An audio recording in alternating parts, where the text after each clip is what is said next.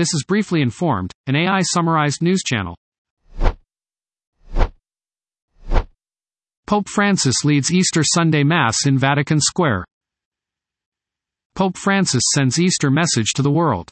He asks God to pray for both the Ukrainian and Russian people. The last pontiff to miss Holy Week services was Pope John Paul II in 2005.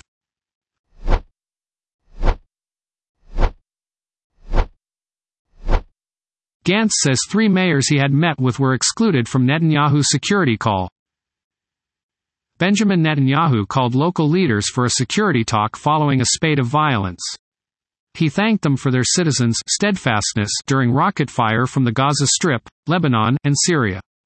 Council heads from Metula, Mata Asher, and Shlomi, 3 northern communities that took rocket fire this week, were not invited to the call.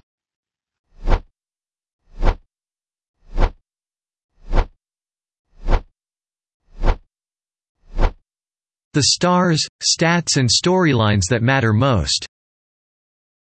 20 teams are playing in the NBA playoffs for the 2022-23 championship. Milwaukee Bucks and Denver Nuggets are the number 1 seeded teams. Boston Celtics, Philadelphia 76ers, Golden State Warriors, Phoenix Suns and Los Angeles Lakers are the 2nd and 3rd seeds respectively in the Eastern and Western Conferences. The biggest losers. OPEC Plus production cuts from May through December are expected to tighten the market in the second half of the year.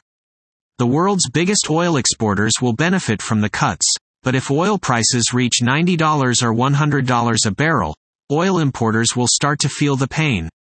A renewed rise in energy prices could keep inflation stubbornly high and complicate interest rate policies of the central banks.